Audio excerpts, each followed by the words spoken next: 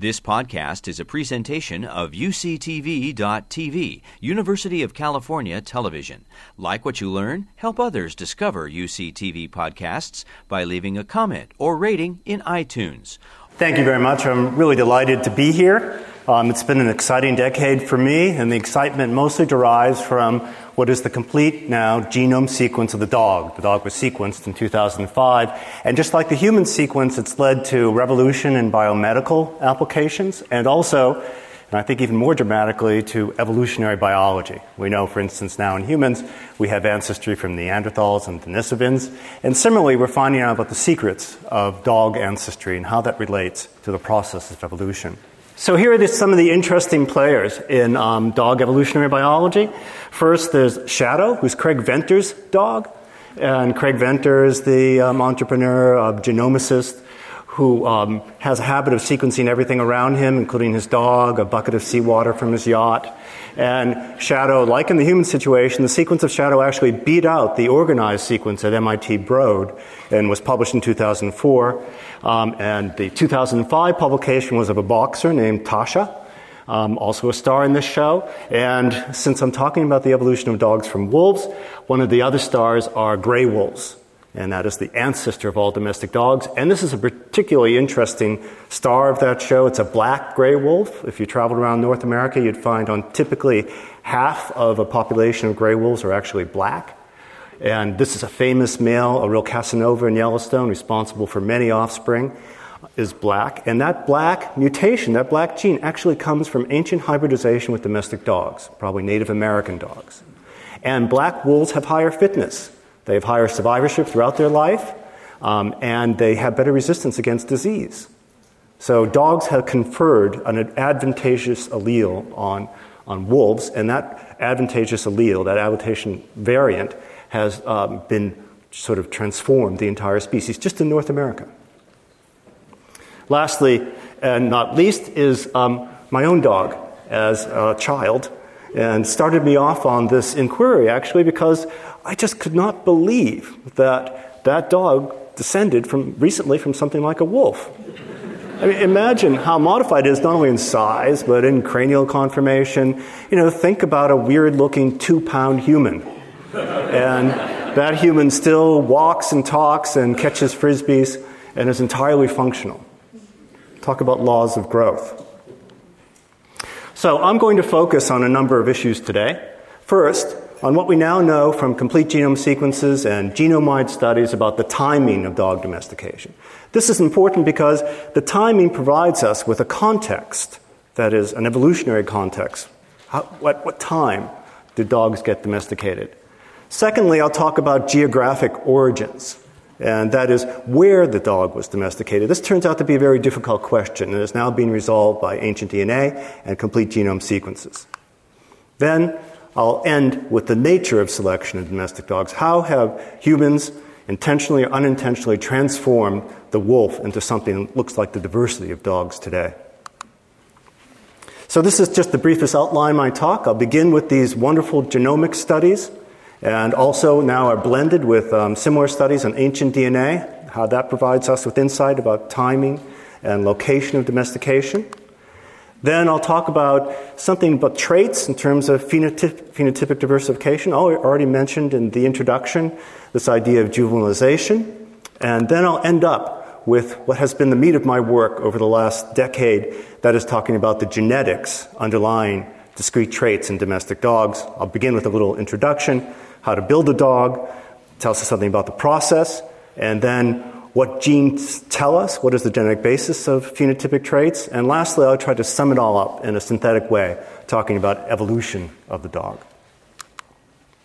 So, to begin with, genomic studies. So these are studies of the complete genome of dogs that comprise about 2.4 billion base pairs. These genome sequences tell us an awful lot. In fact, in each one of you, your genome sequences is a kind of summary of the whole history of your species. And to think about that, imagine you have 2 parents and you share half of their genomes, and then you have 4 grandparents. And we can go back to the point where you have 1,000 ancestors, not just 2 or 4, back through your reverse, through your family tree. And at that point, you have on the order of 1 over 1,000, or 0.1% of your genome derives from those 1,000 each of those 1,000 ancestors. So since you have 3 billion base pairs in your genome, you have 3 million base pairs from each of those 1,000 ancestors. That's a lot. So you're sampling, your genome samples a huge population going back through time to the beginning of your species. So even a single genome can tell us a lot about ancestry.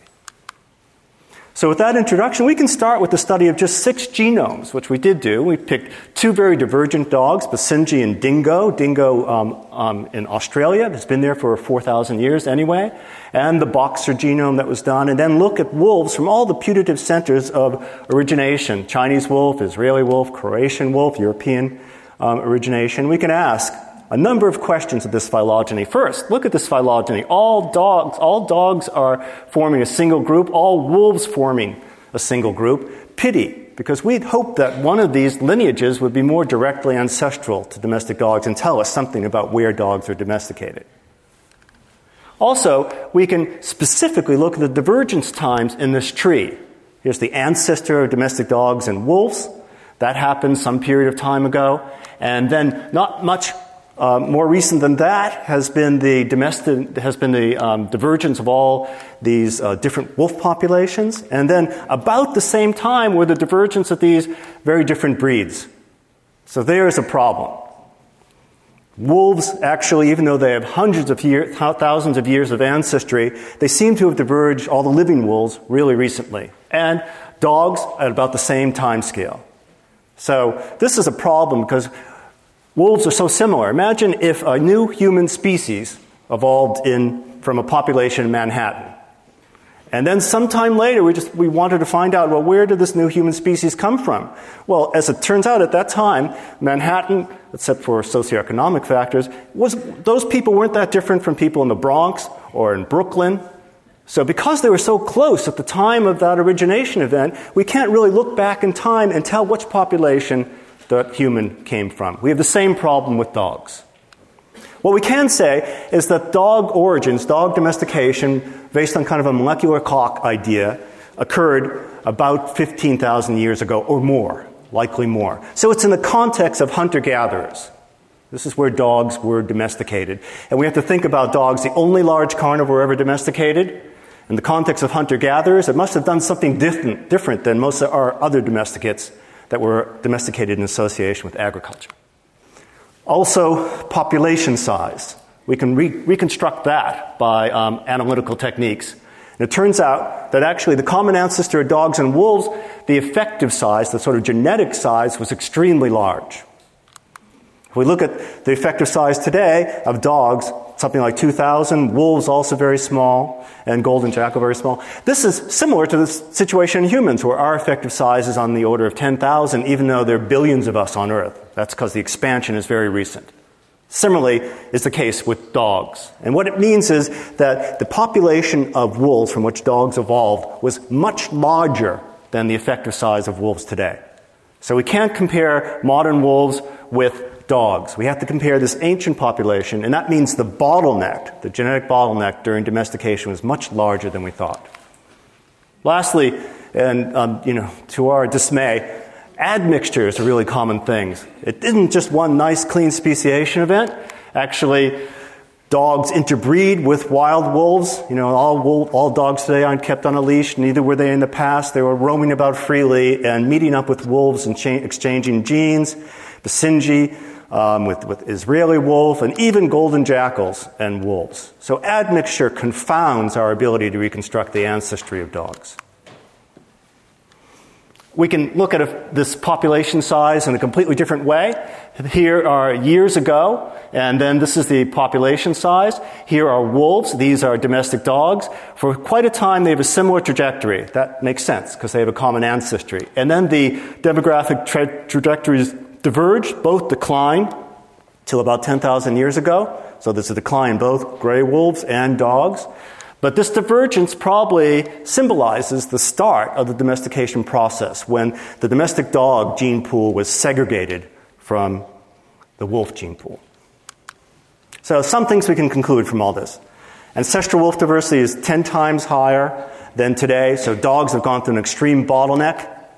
Dogs evolved with migratory hunter-gatherers. That is the evolutionary context we have to begin with to try to understand how dogs evolved. And we feel it has something to do with wolves adapting the habit of following humans around, and that caused them to be reproductively isolated from wolves that were resident and territorial. And that's the case actually in the high Arctic today, where we have migratory wolves following the barren ground caribou, and we have resident wolves that live in the same places but don't migrate. They are reproductively isolated.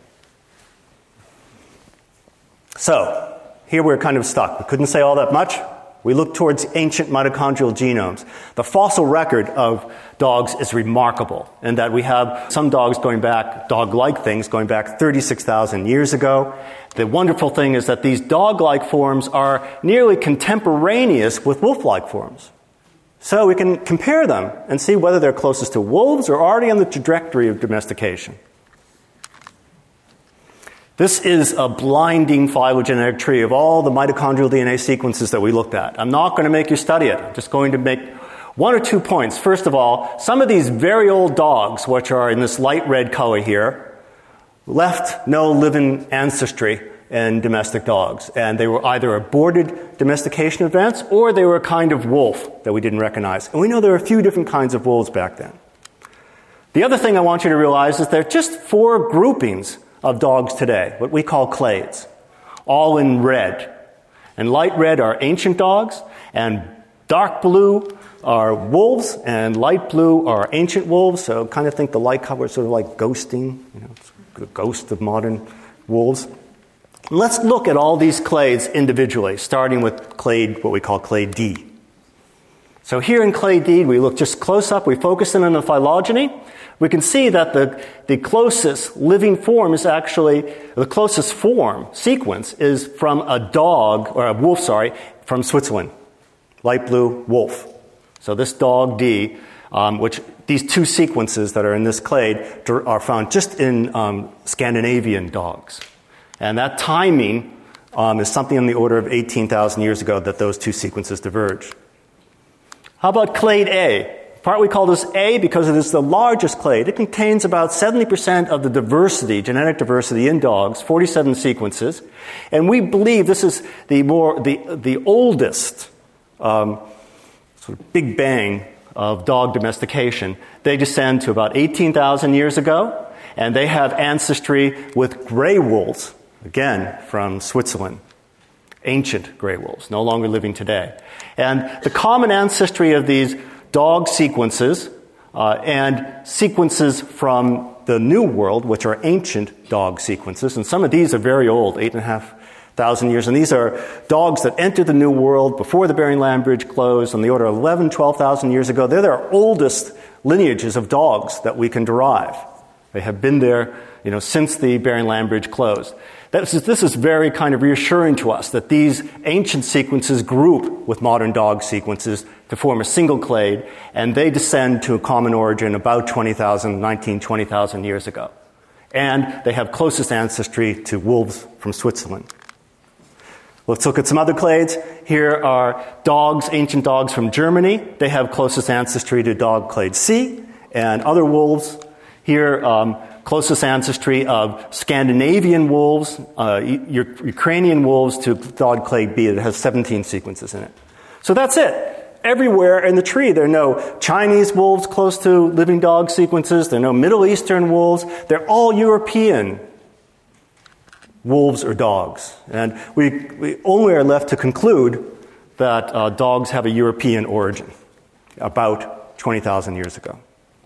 Also, in these mitochondrial DNA sequences, because they evolve quickly, we can begin to see the sequence of expansion beginning about 2,000 or 3,000 years ago when human populations expanded as well. Okay, let's move on to traits. This is my fondness for dogs. I don't own a dog, but I love their diversity.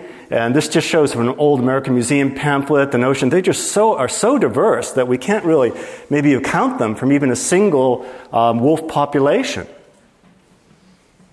I love them because they're a model for diversification and the constraints on diversification, morphologic, anatomical constraints. And my first work focused on, as was mentioned earlier, juvenilization. And this juvenilization is sort of uniform among many different dog breeds. And you can imagine we like it in the sense that we've selected it because we love things that are puppy-like, and keeping this conformation into adults might have been helpful or desirable, and might have gone along with behavioral suites as well. My main point, actually, in looking at dogs first was it was perhaps this kind of great difference between puppy and adult dogs in morphology that drove some of this diversification in domestic dogs. We don't have the same kind of difference, say, between kittens and adult cats. I have cats. They all basically look the same in terms of cranial conformation. But dogs are vastly different because if we truncate this growth process or speed it up, that is, keep the juvenile rate into adulthood, we can manufacture very dramatically different kinds of brainial conformation. Although I like this explanation, it wasn't satisfying without understanding the genetic basis, and that's why soon after my PhD, I just focused on molecular genetics. All right, so let's talk about that, the genetics of these traits. What kind of insight does that provide us? There are really two dominant mechanisms for building a new dog. First is you cross two individuals, they look the same, in this case identical, and then you find in your litter an unusual individual. And then you back-cross individuals from the litter and you fix that morphology. Darwin called these sports. Well, they're mutants. He didn't know anything about genetics. And they're quite common in domestic dogs, and we feel explain the origin of many breeds. This kind of selection for weirdness, for novelty, is something maybe that uniquely humans do and differentiate dogs from all the domesticated animals. Well, Darwin loved dogs, of course, and went around the countryside making inquiries of breeders, asking them how they did their thing. And he came up with the idea that dogs were a good analog for natural selection. It's kind of artificial selection, and notioned the idea that there's progressive selection in many dog breeds. So that's the other mechanism.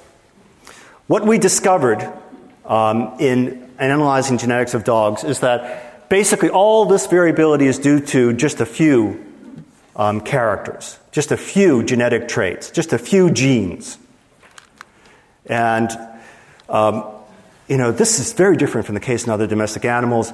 A gene called IGF-1, for instance, is responsible for more than 50% of the variation in body size in dogs.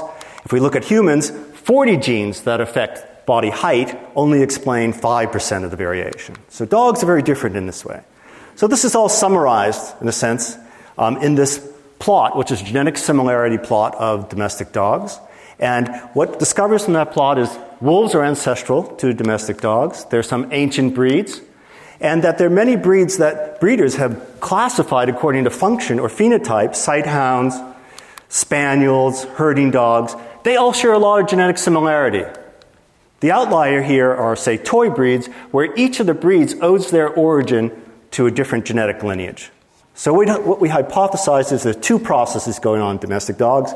The first is breeding like with like. So we want to make a bit of sighthound. Well, we take another sighthound, it's already a distinct breed, interbreed them, and we come up in the end, over time, with collectively a group that's genetically related but expresses this phenotypic trait that sighthounds have. The other process is discrete mutations, like these sports. Once these sports appeared, then they're shopped around all dogdom on different genetic backgrounds, giving the appearance of diversity, but actually its genetic toolkit is very narrow. And we tried to test this idea, looking at historical records, and verified the fact that at least toy breeds, or dwarfism, comes from a cross between a toy breed and a distinct breed. And this, to end, this is just the process of evolution going on in domestic dogs. It's actually much more simple than we had envisioned. It relies, unlike other species, on sports. That process began in the Victorian era with the focus on novelty rather than function. And who knows where we're going next? I kind of think that this is an interesting future, this sort of research. This is a contest that was put up by a dog company. And I can't tell the difference between some of these dogs and their owners. Thank you very much.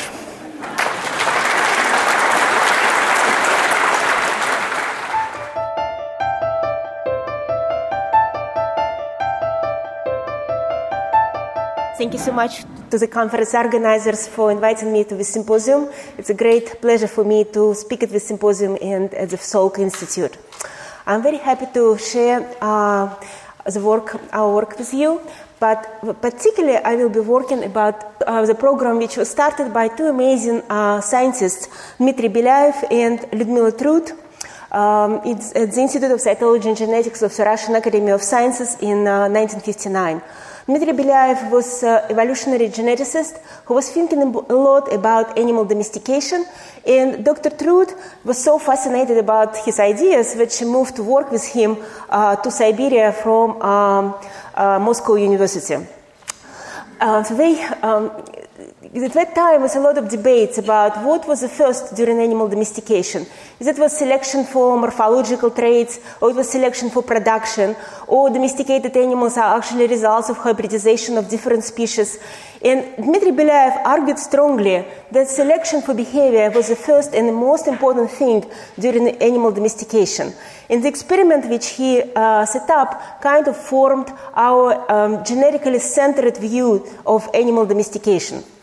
So to test his hypothesis that selection was so important for animal domestication, he decided to choose the species silver fox, which is a coat color variant of the red fox, which was bred in captivity at that time for about 50 years, but have never been domesticated.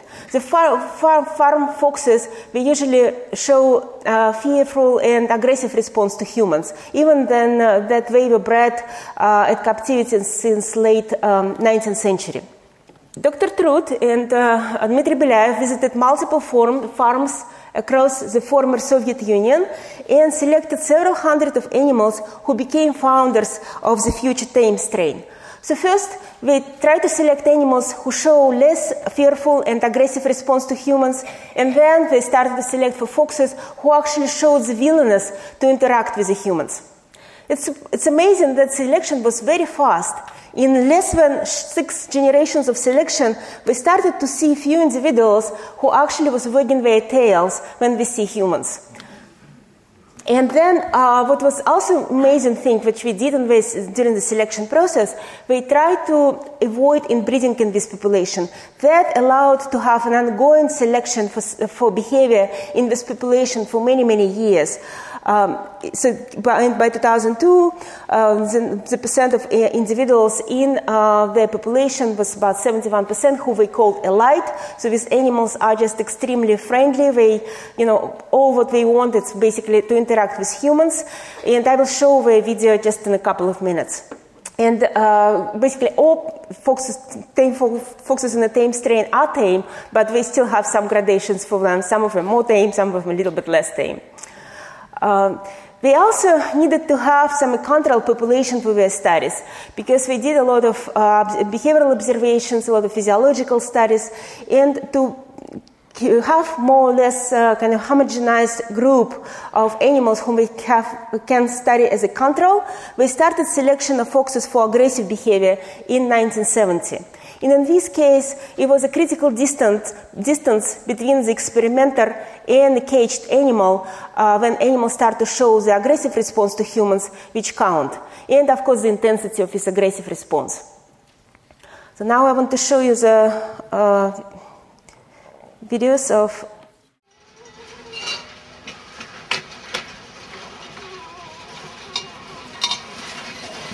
from two populations.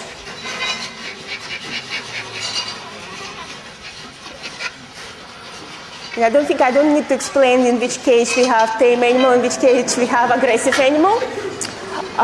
So this is a kind of an example of just a standard test which we are using to test behavior of these foxes, which has four steps. Each is 1 minute long. Here's a little bit shorter version of that. And all these tests are videotaped.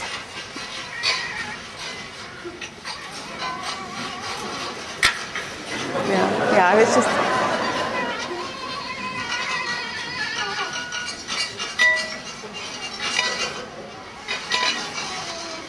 So you can see how different their location in the cages, postures they have, sounds they make.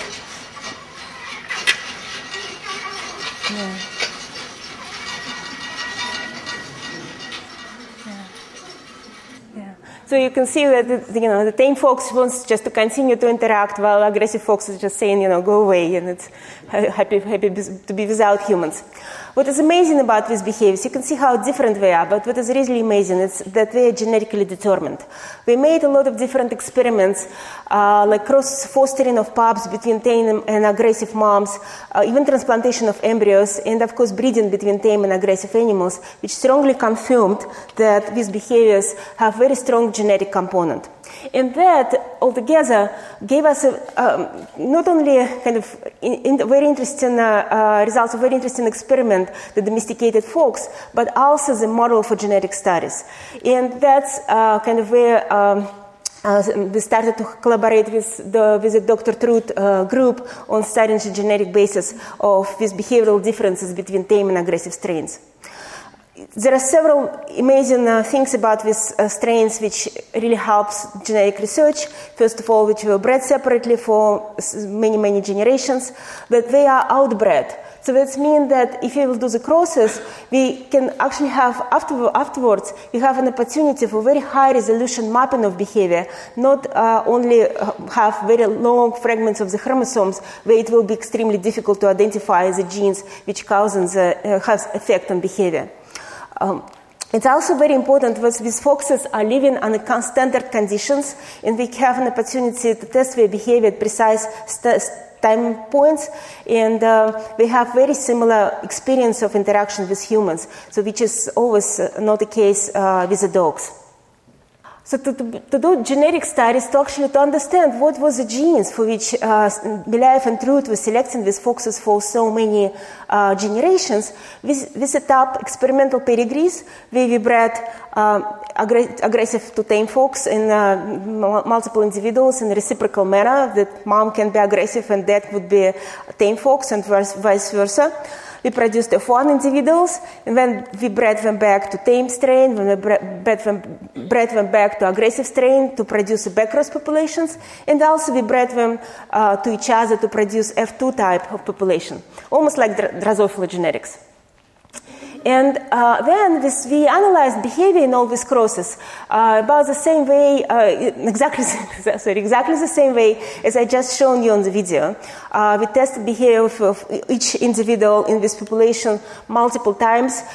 We had a better situation than Dr. Truth 40 years ago. We have video cameras, so we could record all their behavior and then analyzed that behavior with a set of traits from video records. Then we did principal component analysis and came up with measurable behaviors for each individual in these populations. And on this figure, you can see how different behaviors of aggressive animals from tame animals from F1 is kind of show behavior intermediate between aggressive and tame individuals, backcross to aggressive very close to aggressive population, backcross to tame very close to tame, and we have also F2, which is a little bit more aggressive based on the principal component 1 than F1 population.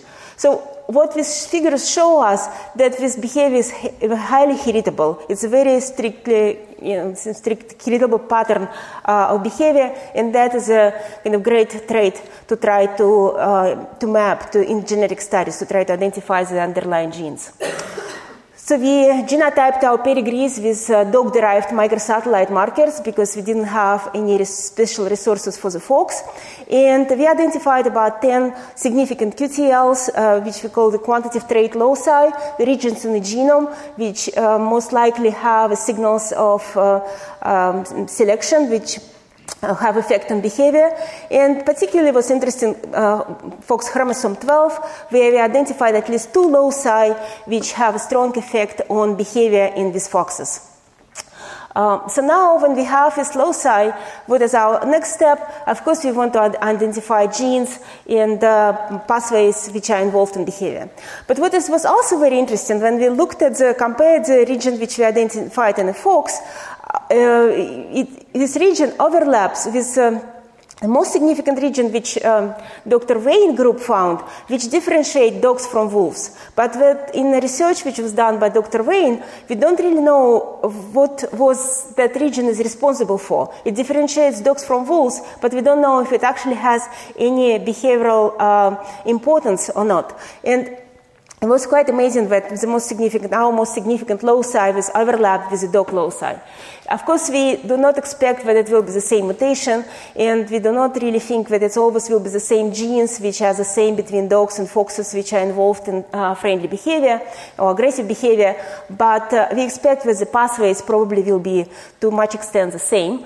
And to be able to get inside of these pathways, we can do a lot of different studies with this. Because now, finally, we have the genome of the fox. The complete genome was sequenced and assembled at Bijay Genomic Institute, and now we're working with this genome. We have huge pedigrees which segregate in behavior in these foxes, so we can study genetic architecture of these behaviors and to use the whole genome sequence and the single nucleotide polymorphisms map to actually finally have good genetic markers. We can do selective sweep mapping within these tame and aggressive populations to identify the regions of increased homozygosity in their genomes and to reduce our QTL intervals. We can do RNA-seq analysis to identify these pathways, and we can do imaging studies, which we started to do in collaboration with Dr. Erin Höcht and Todd Prius at Emory University. So this fox, I just want to demonstrate that this fox actually is kind of such a deep resource which can give us an information about systems which are involved in regulation of behavior, which is not so easily available in many other systems. And by synergism with the dog studies, we can actually see if it is universal or not, with these mechanisms are universal or not involved in domestication and regulation of behavior. But while I still have a few minutes, I want to say about some other features of these foxes. What is interesting that they were selected for pretty standard conditions, like, for example, how fox would behave to humans than human in approaching the fox cage.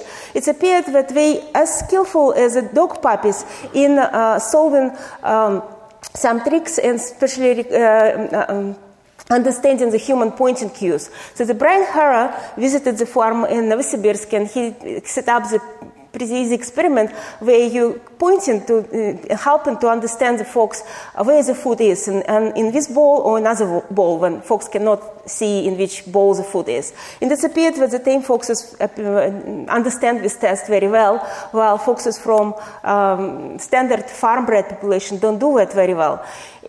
So we think that, of course, that because if tame foxes are so comfortable with humans, that maybe help them. But with farm-bred foxes were also socialized very, very well. But still, we just didn't do as well in this test. As it was mentioned before, the socialization period was changed in the tame foxes. The tame foxes do not have that spike of the rise of the cortisol, which foxes from conventional population do have, or for example, wolves have and dogs do not have, which kind of indicates the closure of the socialization period. The tame foxes have this socialization period open for a long time, and that's actually very, very difficult to scare them with something. They are very resilient to any stress conditions, so it can really help them to learn way more about the environment than individuals who have early closed socialization window. It also was interesting that when we started the experiment, we saw a lot of changes also in morphology, in appearance, like, for example, with star phenotype, in physiology, and in development. We don't really, physiological changes would include several things. First of all, it would be different levels of glucocorticoid, but also some reproduction changes. Some foxes got the opportunity to be reproduced twice per year, in difference from the usual foxes, which can reproduce only once. Later on, all these features were almost lost from this population, but we never really selected for these features of these animals. We selected continuous selection solely for behavior. But what is interesting, when this star phenotype is still present in the population, and when we set up our experimental crosses, we still have some animals which have a star phenotype in these crosses, and we don't really see any segregation between this star phenotype and behavior. So that kind of brings us to the question, what was the mechanisms of this co-inheritance of different traits? Is it was pleiotropy, selection for behavior was actually leading to changes, selection for some genes which have effect on multiple traits? Is it was genetic drift because it was closed populations, some regions were fixed just in random, or it was a hitchhiking, and closely we were selecting for regions on the chromosomes which had several closely linked genes. And our data so far kind of is more in support of the late hypothesis that this particular perhaps was a hitchhiking, and then when the animals were going through several generations of selection, the recombination event in this population accumulated, and these strong bonds between different genes were breaked. So in the end, I just would like to summarize a little bit what Fox experiment provides us with. And first of all, I think one of the most important things is that it's really helped to form the genetically centered view of animal domestication. Second, it's shown that selection, very strong selection for something can actually lead to some other changes. And if we would decided, for example, to select foxes for very reproductive abilities, so we decided that foxes who can reproduce twice per year are better by some reasons than foxes which reproduce once per year, we perhaps could have an opportunity to do if we would kind of follow on that. So that's maybe the way how selection of dogs for behavior also worked. And first of all, in the third, which I and my collaborators are particularly excited, of course, because we're using it in our work, is that they provided us with an excellent model, which have very deep potential to understand the genetic regulation, and not maybe even genetic regulation of different behaviors. So in the end, I would like to thank my collaborators. This is Dr. Ludmila Trud. This is Greg Eklund, who was my long-term advisor at Cornell. This is Dr. Gordon Lark from the University of Utah, who is an expert in genetics of quantitative traits in canids. This is now my lab at University of Illinois, and these people did a lot of molecular work with this study. And of course, I'm very grateful for support for this research. Thank you.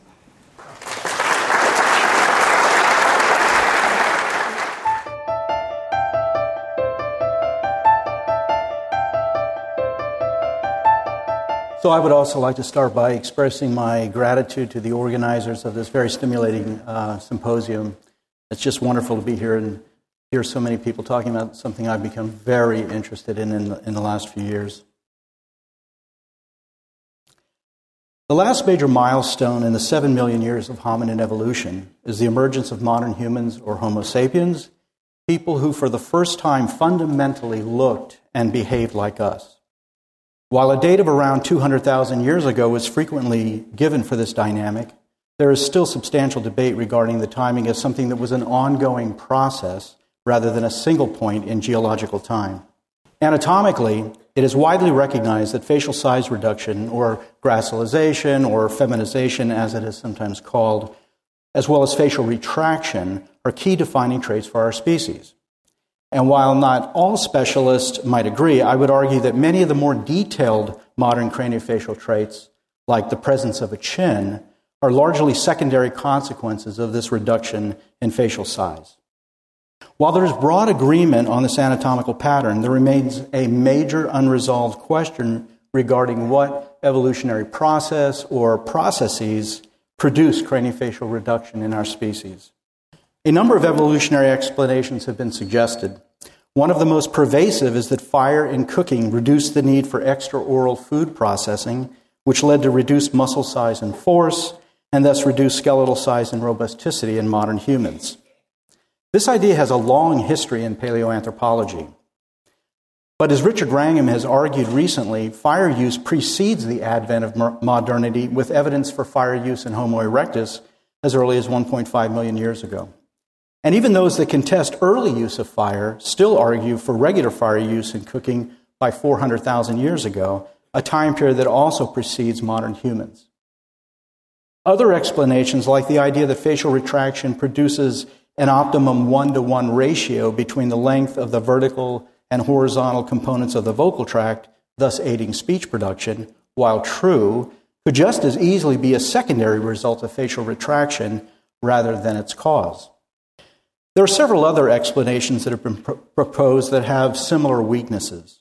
In fact, I would argue that there are sufficient shortcomings in all of the selective explanations that have been posited to date to warrant considering other alternative explanations. And that brings up the possibility of what you've been hearing today, self-domestication in dogs, and some interesting anatomical parallels in wolf-to-dog evolution and pre-modern to modern humans regarding craniofacial changes. Dogs also exhibit less projecting faces and more delicate skulls compared to their wolf ancestors. The self-domestication model, as it applies to dogs and some other organisms, in its simplest terms, is that wild animals may domesticate when tame behavior enhances their survival near humans. Tolerating the presence of humans requires reduced levels of fear and natural aggression, and selection for reduced aggression can have correlated effects on morphology, physiology, and other aspects of behavior and psychology.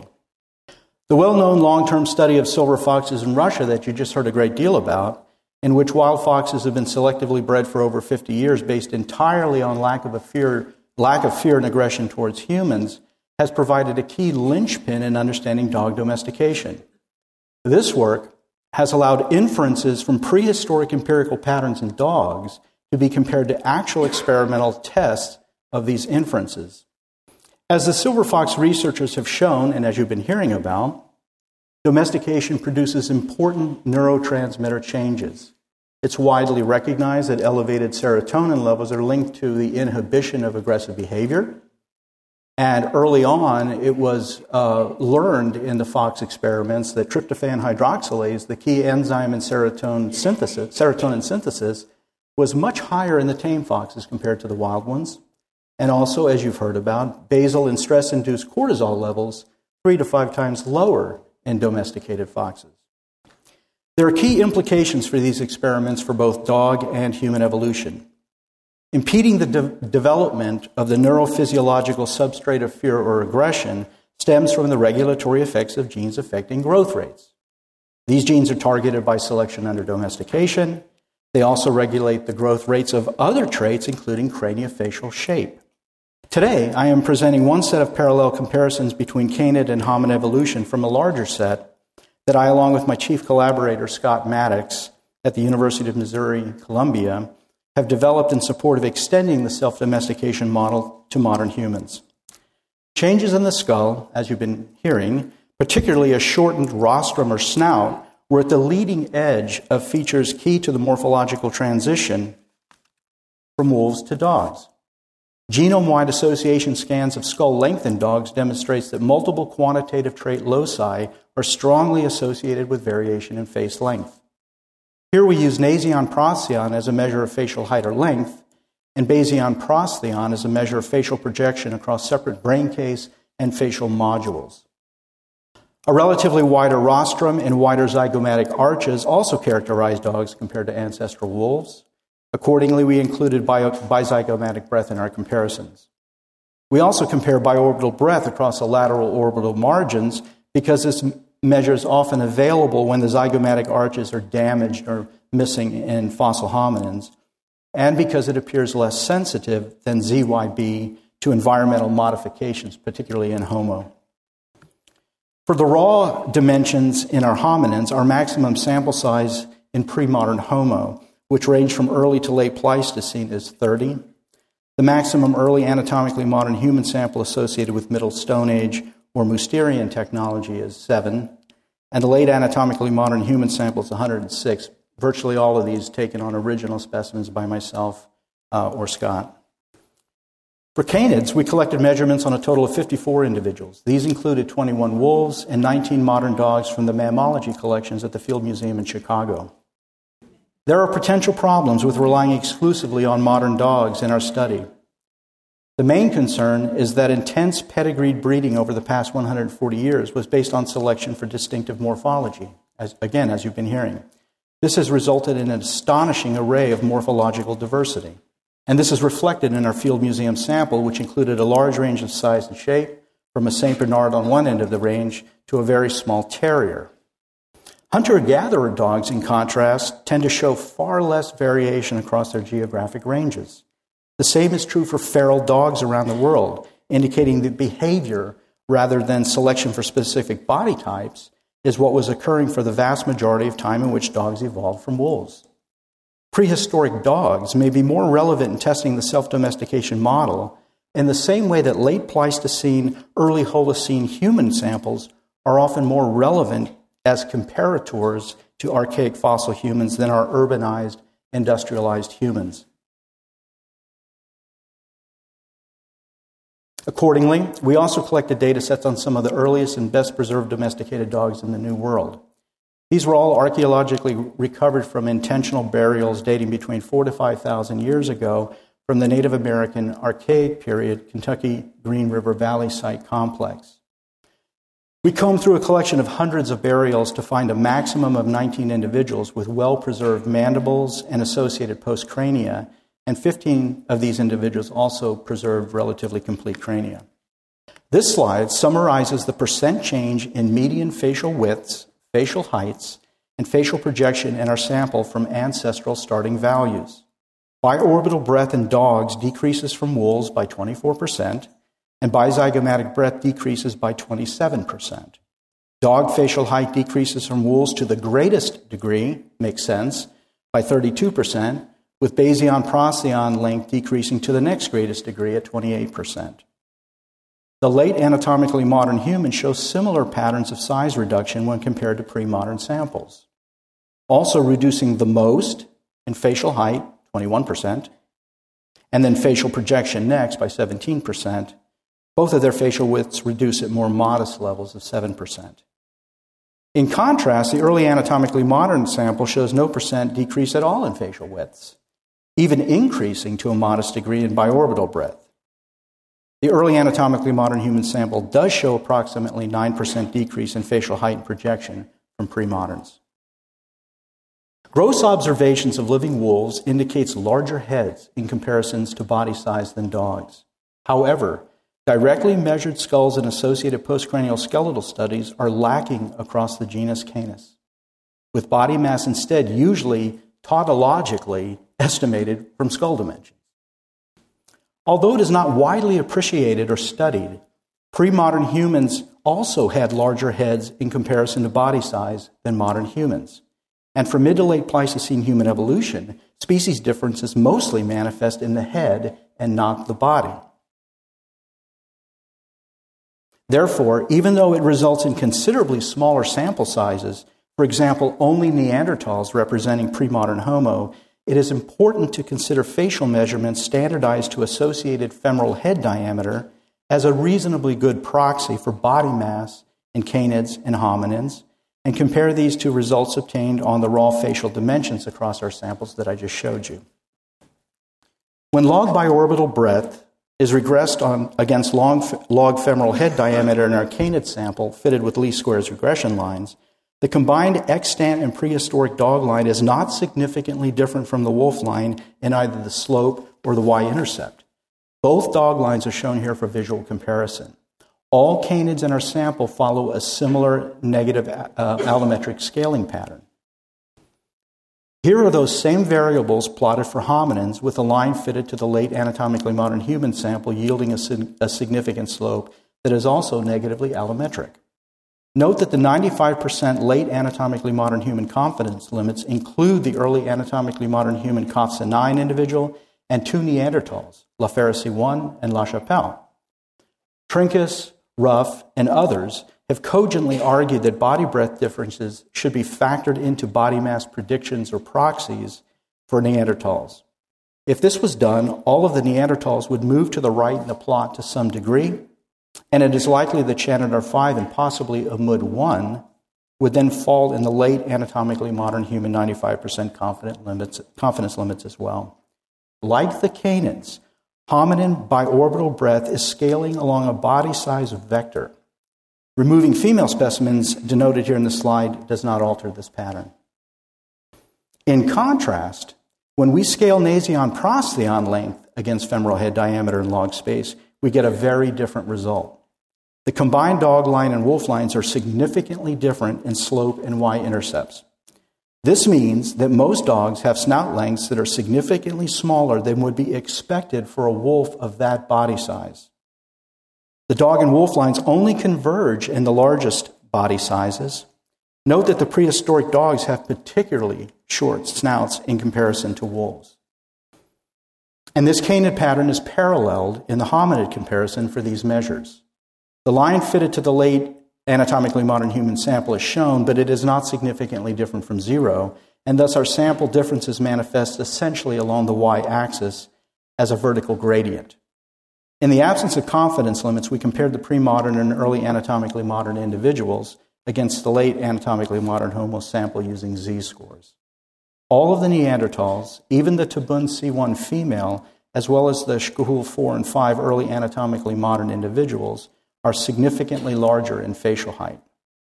Bayesian-Procyon projection essentially shows the same pattern in canids and hominins, and the other facial width measure, bizygomatic breadth, follows the other pattern that I showed you in both groups. In light of these body size scaling results, we can further interpret our original raw data results. First, cranial width measurements scale with body size in both canids and hominins so that facial reduction in breadth is more constrained. Facial reduction in height and mid-sagittal projection, on the other hand, are freed up from scaling constraints to reduce to a greater degree. Secondly, within the framework of our model, we conclude that self-domestication is most evident in Upper Paleolithic humans rather than early Mousterian and Middle Stone Age associated humans, sometimes referred to as near moderns. This is precisely the conclusion drawn in a collaborative project with other researchers published in the journal Current Anthropology earlier this year, which in part focused on the linkage between neurotransmitters and hormones that mediate aggressiveness and the effects of lower hormone levels in males leading to more gracilized or feminized faces. Moreover, even though we used a different sampling strategy in this publication, we came to the very same results in terms of the greater reduction in facial height compared to breadth that you can see in the plot here. We argue that facial feminization in males, after about 80,000 years ago, reflects high levels of social tolerance necessary to life in higher densities and or greater cooperation among interconnected social bands. Kim Hill and colleagues have recently shown that among hunter-gatherer groups like the Ache and the Hadza, adults typically interact with more than 300 same-sex adults during their lifetimes. They noted that this implies an even larger social universe when opposite-sex adults and children are included. Additionally, close companions often interact with a somewhat different set of individuals, so that the total number of indirect interactants that each individual hears about repeatedly in detailed stories and might even meet sometime during their lifetime, as the authors point out, is clearly more than 1,000. When modeling the likelihood of cultural innovation based on these numbers, human foragers with large numbers of observed interactants accumulate improvements each generation, while chimpanzees with a much smaller number of lifetime interactants are not able to maintain or improve the initial cultural traits. The high number of individually known social interactants reported by Hill and colleagues is considerably higher than reported for any other primate and possibly more than any other species on Earth, as they put it. Hill and colleagues also noted it is also much greater than the predicted number of 150 significant social interactants known as Dunbar's number that was extrapolated from primate brain social group size regressions. It should not surprise us, as the authors further note, that humans have more relationships than their brain size alone predicts, as humans alone use language and symbolic devices to store information about potential relationships. The main reason why humans interact with so many more individuals than other apes is because human lifespans are much longer, and two, interaction between neighboring and distant residential social units is extensive. There is substantial evidence of both longer human lifespans and greater interaction and cooperation among extended social networks were not features of pre-modern humans. In light of these data presented here, I would argue that in particular, wider social networks in populations after about 80,000 years ago were the basis for the rapid spread of modern humans out of Africa and subsequent colonization of the rest of the globe. In closing, I would just like to mention that we have recently come to an agreement regarding a collaborative research program with some of the key people that you've already heard about with the silver foxes. And so what we will be doing is taking a very close look at the skeletal remains, postcranial, cranial, from all three of the trial groups, the wild, the domestic, and the aggressive strains, because surprisingly, a lot of the differences that have been noted so far have been soft tissue differences. There has not been a lot of studies just on the skeletal material itself. So that's something that will occupy us in the next year or so. And finally, I just want to mention a large number of collaborators, a large number of funding agencies. And in particular, I would actually like to thank the University of Iowa Orthodontics Department for funding our trip to the fox farm. That was a trip of a lifetime, I must tell you. If you have a chance to do it, you must do it. Thank you.